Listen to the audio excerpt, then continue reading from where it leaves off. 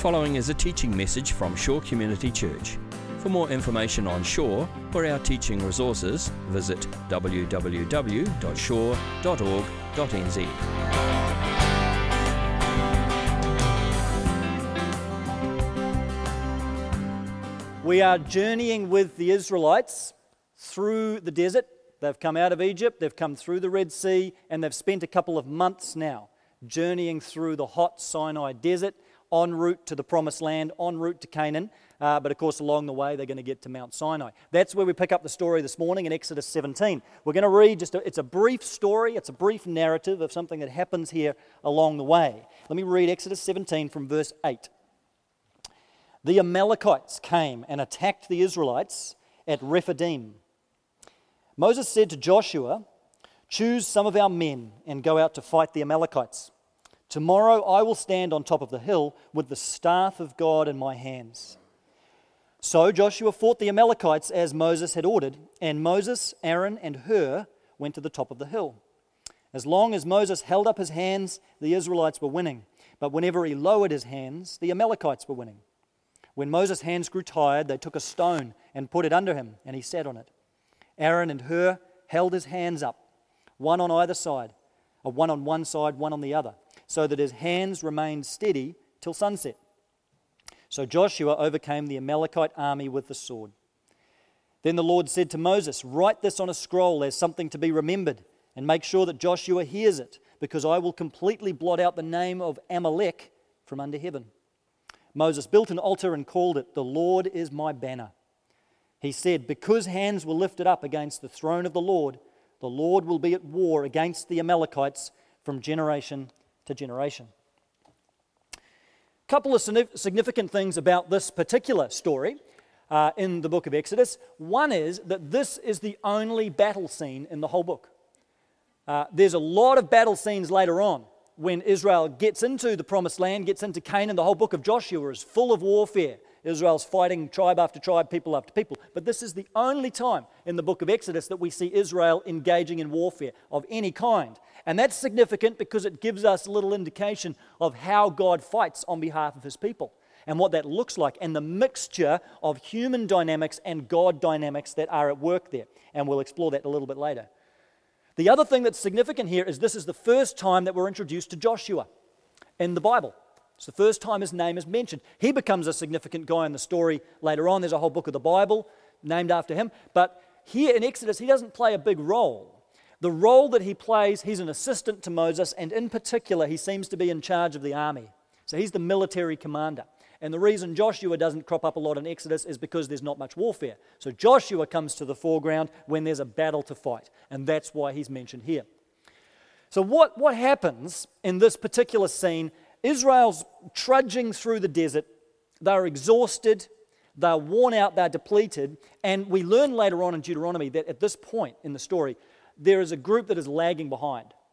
There are millions of people here in this community of Israel by this stage, and there's a group that are particularly exhausted and depleted, and they're at the back. These are the laggards at the back. And the Amalekite tribe or people group come along and they pick off those ones. They specifically target the Israelites that are at the back of the community because they are the weakest, and they focus their attack on them. So Moses then, in response to this, gets Joshua to get the army together. And when I say army, it's really a militia. Israel had no standing army. They had no training. Joshua probably would have perhaps given them a little bit of training as best he could, tried to arm them with some weapons as best he could, but this is pretty amateur stuff. But Joshua gets a bit of an army together, as many fighting men as he can, and the next day he takes the Israelites out into battle against the Amalekites. First time that Israel's tasted warfare in their lives, in their history. But the extraordinary thing about this story is what Moses does while that's going on.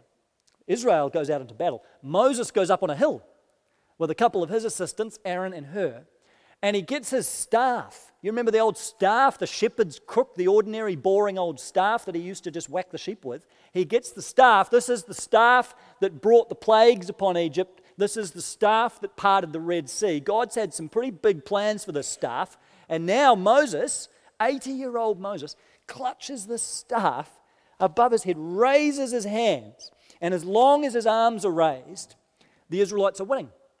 But if his arms are lowered, the Amalekites are winning. So Moses, this 80-year-old man, has got to stand there all day with his arms raised above his head, clutching the staff. And of course, the point is not that Moses is a great leader or that the Israelites are a strong army. The point is that Yahweh, God, is fighting for them. That's the unmistakable point of this story. This is God's power. And the staff and the raised hands, they're a sign of God's power. It's a sign of God's favor. It's a sign of God fighting for his people and bringing victory. That's what the Israelites needed to know. So the day draws on. Moses gets a bit tired, and some people come and bring him a stone so he can sit down, rest a bit. And Aaron and Hur come along, this beautiful picture, and they each take an arm, and they hold up his arms. They support his arms so that he can remain steady in this position till sunset. And the Israelites win a victory because Moses is able to keep his arms raised and God keeps on fighting for Israel. The Amalekites are defeated. They're not destroyed. In fact, they come back a year later and they have another go at Israel. But they're defeated on this occasion. They're not an immediate threat anymore to Israel. And what Moses does, this I think is the most important part of the story. At the end in verse 15, Moses builds an altar. Altars were built to commemorate significant God moments. Places where God showed up and dramatically worked or revealed himself. So Moses builds an altar. And he names it in Hebrew, Yahweh Nisi. And the translation is, God our banner, or the Lord is our banner. Now, I don't know what you think of when you hear the word banner. I kind of think of church banners. You know, it's kind of where my mind goes. You know, church banners, like in some church buildings, they have banners hanging on the walls, so maybe a picture of a dove or a Bible or a little Bible verse. I've got a little bit of an aversion to banners. I have to say, a little bit of banner phobia going on. I kind of feel about banners the same way I feel about cheesy church signs out the front. A little bit phobic of those things. But this is not that kind of banner, you'll be pleased to know. This is a different kind of banner. The banner, or the Nis, was a military thing. It was a military instrument, and the army would carry this into battle. It was a huge, big wooden pole. And on top of the pole, there'd be some signal or a flag or a symbol of that army or that people group, that tribe, their symbol, like a flag. And as the army went into battle, someone would take the banner and go to the highest point near the battle. And then the banner would function in a few ways. It could communicate information to the army. It would be a symbol of that army's presence. It was a rallying point so that if the army needed to regroup or retreat, they could rally back around the banner. And most importantly, it symbolized victory. That if the army won, the banner was raised up, and this signaled the fact that the victory has happened. This army's won, and it signaled to the other guys, you've lost the battle, so you better take off because this has not gone well for you. So that's the banner. It was this great symbol of the army's presence and the victory of that army in this particular battle. So when Moses calls this place Yahweh Nisi, the Lord is my banner, he's drawing a connection between that military banner and the way it operated and what God has done for his people. Except Moses is not saying this is about our great strength or my great leadership or Joshua's great military lead. This is about God. The Lord is our banner. God hasn't just done something. He is our banner. He is the one who's protected us. He's the one who's fought this battle. He's the one who's brought about victory. That's what God needed Israel to understand, because this is what would be so important in every subsequent battle they faced, that God was fighting for them, and if they looked to him, if they looked to the banner, things would go well. Looked in terms of faith. If they exercised faith in God, he would bring victory. But if they just tried to do it on their own, as they did the next time they faced the Amalekites, a year later, they just went out on their own with no commandment from God to do so, and they lost. So God's fighting for his people as they exercise faith in him. The Lord is our banner. Now, from this point in the biblical story, this image of the banner becomes quite a significant motif. And it gets picked up numerous times in the biblical story. The prophets of Israel pick up this image and they talk about God as our banner and what that means. And they talk about it in reference to what God has planned and what he's going to do in the future. I want to read you one text, the most significant place where this image of the banner is used, in Isaiah 11. You don't have to turn there, it's on the screen. But let me just read this to you. This prophecy from Isaiah. Isaiah 11 verse 10. In that day, the root of Jesse will stand as a banner for the peoples. The nations will rally to him, and his resting place will be glorious. Now that's a prophecy about the Messiah. That's a prophecy about Israel's Messiah, and in the context of the biblical story, that points to Jesus. This is ultimately a prophecy about Christ, that Jesus is our banner, and in particular, the time of Jesus' death, the cross, is the banner that brings victory over our lives. There's an incredible symmetry between what Moses did in Exodus 17 in this battle and what Jesus did for us on the cross. Moses goes up on a hill and he lifts up this wooden banner with his arms raised. Jesus is taken up on a hill called Golgotha, and he's lifted up and his arms are outstretched on a wooden cross. Christ is our banner. Jesus himself said in John 12, if I am lifted up, literally the word is exalted, if I am lifted up, I will draw all people to myself. He's talking in the first instance about the cross, that he was lifted up as a banner on the cross.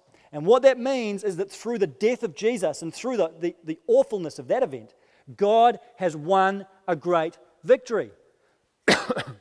Far greater than a victory over a particular people group or tribe like the Amalekites. God's won a victory over his ultimate enemy, Satan. God's won a victory over the devil and all of his forces of evil, the powers of darkness in this world and in the heavenly realms. God has won a victory over all sin through the cross. He's broken the power of sin in our lives and in our world, the power and the forces of evil. He's won a victory over death, conquered the grave through his death and through his resurrection. All of that on the cross. And that's what the cross stands as a marker of in history, is the victory of God over everything that opposes his reign, opposes his rule, and opposes his creative, redemptive work on planet Earth. And then as the banner is lifted up, as Christ is lifted up on the cross, he draws all people to himself. That's the other thing the military banner does. It draws the army back to the banner, to rally, to regroup. Because the cross is the victory of God, it becomes the rallying place for us to go to find life. Now that Jesus has died for us, now that he's defeated sin, now that he's removed everything that stands in the way of us being reconciled to God, the doors are flung wide open for all people, all nations, all tribes to come and experience the life that's found in God. The cross is now the rallying point for all people. And God is gathering the nations and gathering them to the cross, just like the armies gathered to the banner. So whereas this battle in Exodus 17 was a battle against a particular nation, the cross represents God's desire to reach the nations. We'll talk about this more next week, to draw all peoples, all nations to himself. Christ is our banner. So in the first instance, we need to let the story in Exodus 17 of Moses lifting up the staff point us to Jesus. That's the purpose of the story, to point us to the cross, so that we as Christians now, standing on the other side of the cross and the resurrection, we look back and we now say, it's not just Yahweh Nisi, it's not just the Lord is our banner, Jesus is our banner. Christ is our banner. He's been raised up. He's the victory one. He's the risen Son. He's the one now who is drawing all people to himself because of his death on the cross. And Christ is still our banner in our lives. He's still a banner over us. He's still a banner over our church. He's still outworking his victory in the world. He's still outworking his power in the world. He's still lifted up, no longer on the cross, now in heaven. Now he's exalted and lifted up in heaven. But he's still a banner over our lives.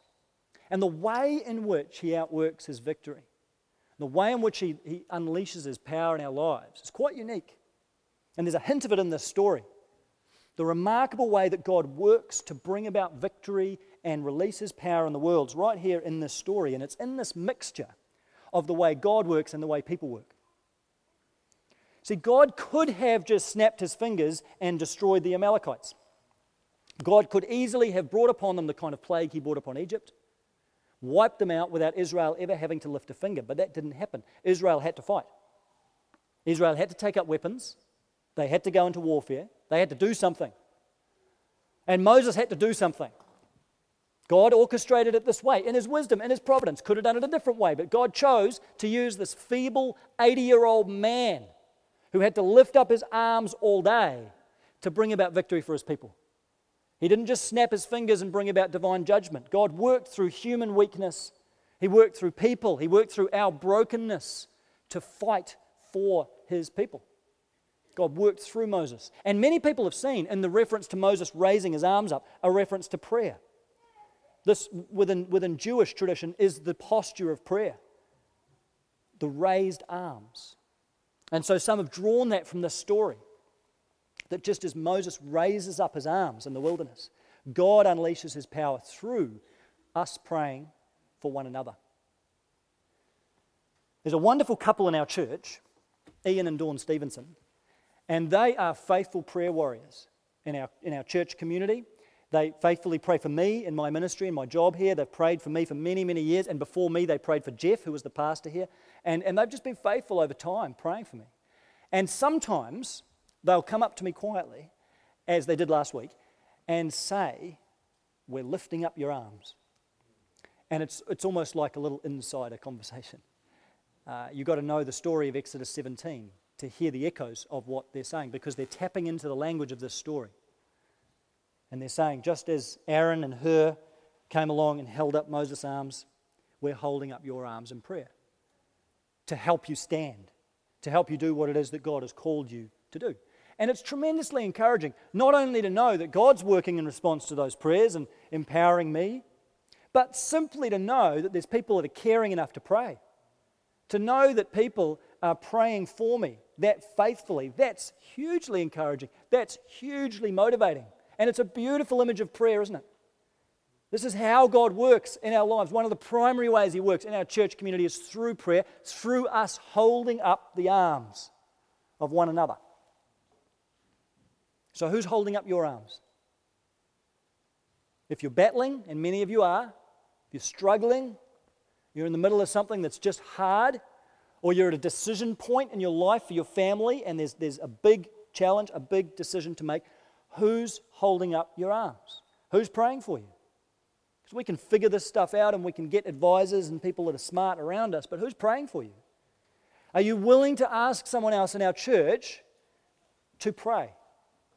Are you willing even today to bowl up to someone you know, someone you trust? I'm not talking about a whole lot of people, but someone, and say, can you pray for me?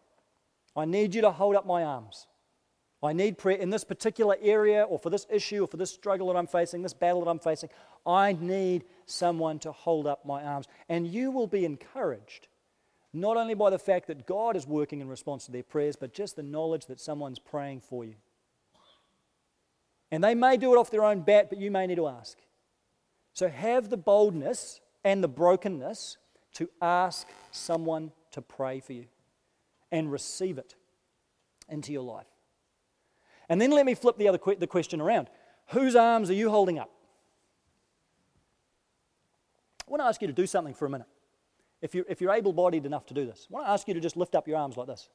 Just everybody out in front of you. You don't need to, not right above your head, just kind of like you're a halfway Pentecostal, kind of straight out there.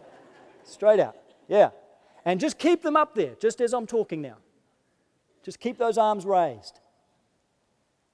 The reality is, in our congregation, at any given time, there's people struggling. There's people who are hurting. There's people, if you look up and down your row right now, there's people who are battling. Some of them we might know about. Others of them we might not know about. Some of them might be quite hidden and quite painful. Keep your arms up. Starting to hurt. But the reality is, we have responsibility to pray for those people. If the only question we ask is, who's praying for me? Nobody's going to do the praying. At a certain point, we've also got to ask, whose arms am I holding up? You know, one of the things I love to, keep your arms up. One of the things I love to see in our church is people praying for one another on Sunday mornings. And it's happening more and more. It's so encouraging. Sometimes it happens over there in the prayer chairs, but not always. Sometimes it's before and after church, you see 2 people, 3 people, 4 people praying together. And do you know why that is? Because sometime in that conversation, someone said the 2 magic words, let's pray. And they did something that can be a little bit socially awkward. They shifted the conversation from talking about the situation, keep your arms up if you can, to praying for the situation. It's hurting, isn't it? Just a few more seconds. Because how you're feeling physically is how some people around you are feeling spiritually and emotionally and mentally right now. This is what it feels like when you're battling on your own and you're slogging it out on your own. All right, you can put your arms down. Shake it off. Come on. That's what it feels like when you're battling on your own, and that is why we've got to pray. It's hard to keep your arms up on your own. You know this. We're all fighting battles. Some of us are fighting battles with temptation at the moment, areas, habits in our lives, and we're falling into something and we're in a temptation, and it's just really, really hard, and you're losing it if you're honest with yourself. If you're just battling that alone, you can't keep your arms up forever. Some of you are battling circumstances, health issues, long-term health issues, some of you. Struggles in your family, struggles with kids, with parents, relationships, all kinds of things, all sorts of situations. You can't keep your arms up forever. It hurts. You need the prayers of other people around you. And you need to be praying for people around you. So I want to encourage you this morning, even in the casual conversations that you're having with people, if you're talking about a situation that's difficult, if you just fall into conversation about a struggle that you're having or they're having in their life, I want to encourage you to be the one that says the two awkward words, let's pray. And I find it's best to do it right then and there. Not kind of a, hey, I'll pray for you this week, because let's be honest, you won't. It'll go out of your mind as soon as you get home, right then and there. And it's a little bit weird, isn't it? It feels a little bit, we were just talking about something and now you've made it weird. Now you've said, let's pray. It's kind of, But do you know why this is important? Because we're Christians. Isn't this who we are? Don't we believe in Jesus? Don't we follow Jesus? Don't we believe in the power of the Holy Spirit in our lives? If those things are yes, then shouldn't we be a praying community for each other? Shouldn't we be prepared to just push through the awkward barrier a little bit for the sake of saying, can I just pray for you? And you don't have to have eloquence or any special words, just whatever is on your heart, even if it's a stumbling, mumbling, bumbling prayer. We probably need a few more of those, to be honest, to keep us humble and broken before God. God sees your heart, and the other person, man, they are not going to care about the words you say. They are going to walk out of this room overjoyed that somebody cared enough about them to say, can I pray for you? And can I just pray for you now? That will be so meaningful. So who's holding up your arms? And whose arms are you holding up? Let's allow this story to point us to Jesus. That's the point. To celebrate that the Lord is our banner, and that as we look at the cross, Jesus is our banner over life and death. And his banner over us, the Bible says, is love. But let's also realize that the way Jesus is a banner over us, and the way he works and the way he outworks his victory, is through one another, through feeble people and raised arms, through prayers, through the prayers of our community. So ask yourself, who's holding up your arms? Ask for prayer if you need it, and we all do. And be willing to say the tough words and offer to pray with someone else, even today, that our arms may be raised and that we may be able to stand firm and persevere in the battles that we're fighting. Let's pray. Jesus, we thank you for the cross, and we thank you that you have been raised up and you're a banner for all peoples. You draw all people to yourself, Jesus. We thank you for that. Thank you for the way that you've drawn us to yourself. And Jesus, we want to accept the challenge in this passage to be a praying community for each other. Thank you for the gift of prayer, that you never had to give that gift to us, but you've chosen to work through the prayers of your people to lift one another's arms. And Father, for situations that we know of now, for people that we know who struggle, give us the courage to reach out to them this week in prayer. Give us the courage to pray with them over the phone, or to catch up with them and pray with them in person, or at least to let them know that we're praying for them.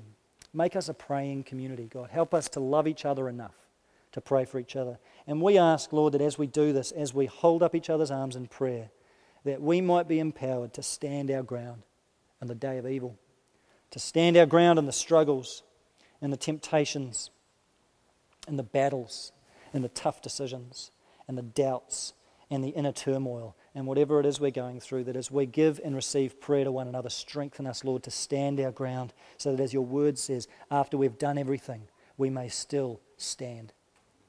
And once the day of evil is past, that we may be found still standing. We stand in your grace, we stand anchored in your spirit, and we stand on the prayers of one another.